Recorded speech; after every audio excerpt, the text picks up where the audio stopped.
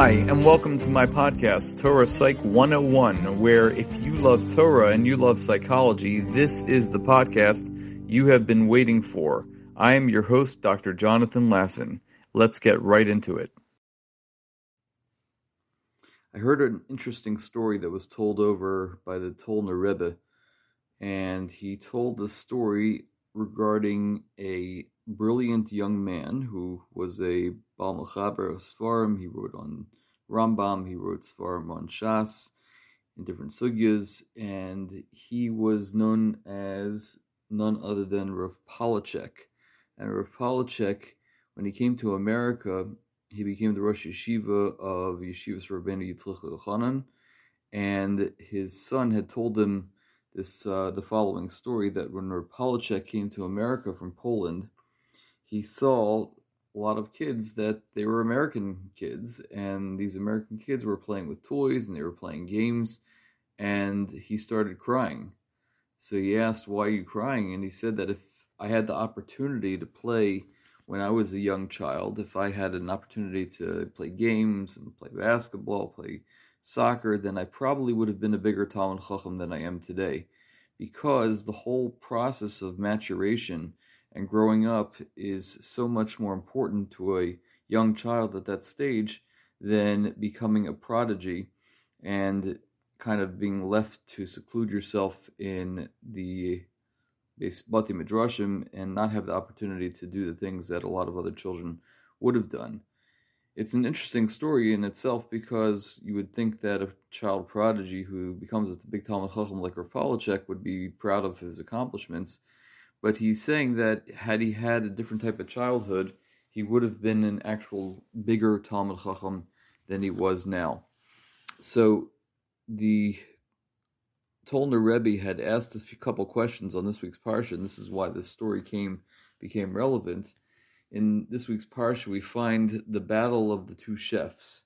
The two chefs in the Parsha are Yaakov and Esav. And Yaakov, he boils up this porridge, and Esav comes back from the field. He's exhausted from his hunting, and both of them were engaged in cooking. And one was engaged in cooking of a lentil soup, and one was engaged in the cooking of meat.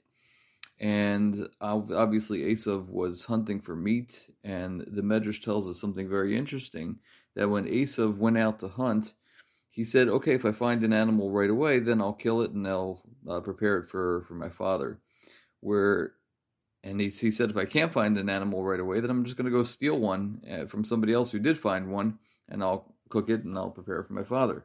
Yaakov, of course, he's preparing this lentil soup because that's what you do at a Sudas Havra. It's the first meal that a person who's in Avelos has after the Levaya, and this was obviously after the Levaya of Avram Avinu, when people were very upset, and it's sad and in mourning.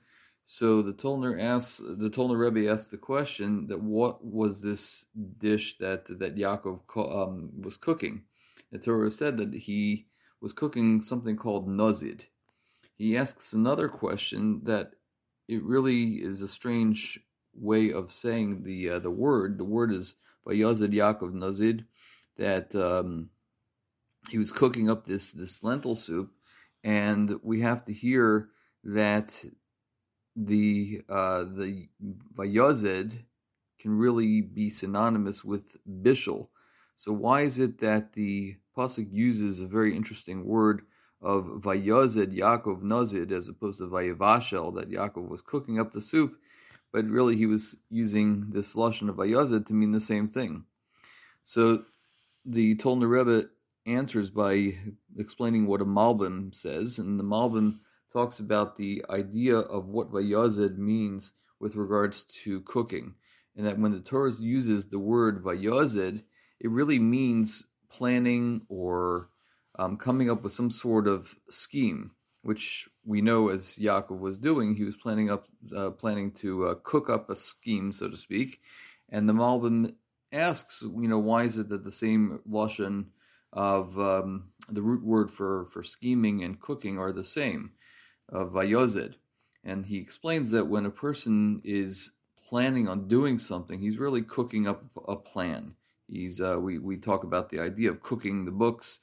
It's a way of scheming. So the Torah uses those lashonos the same way that we would use it in English, of cooking the books or cooking up a storm.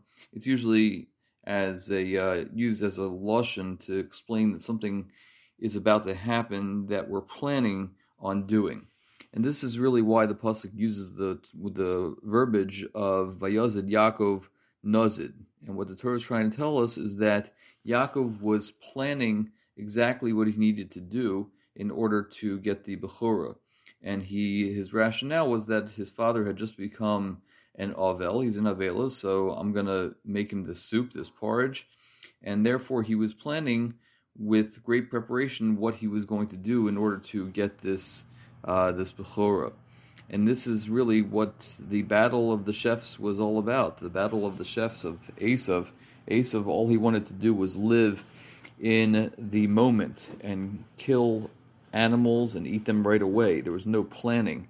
He said that, okay, the only planning that we could say that he did do, according to the Medrash, was that he planned that if he couldn't get something right away, that he would just steal it. And that was his method of planning. But Yaakov was much more deliberate and thought out. And that's why Yaakov's plan worked, because when you go through the process and you don't just jump right from one step to another step. We know Yaakov sat and learned for a very long time, because you don't just become a Talmid Chacham overnight. And this was the message of Rav Polachek that he was saying, that you don't just become a Talmid Chacham overnight. Maybe I was very good at learning when I was younger, but I wish I would have had that time to mature and process and play like all the other children are playing, because when he came to America, that's what he saw. And he's trying to explain and give us a lesson that people don't become Talmidei Chacham overnight. We have to go through the process of growing and learning and going from one step to another step. If we take the steps and go through the process, then we'll eventually get to the point that we want to in terms of our learning, in terms of our spirituality, in terms of our relationships. Everything takes time. So enjoy the process as you go through it. Have a wonderful Shabbos.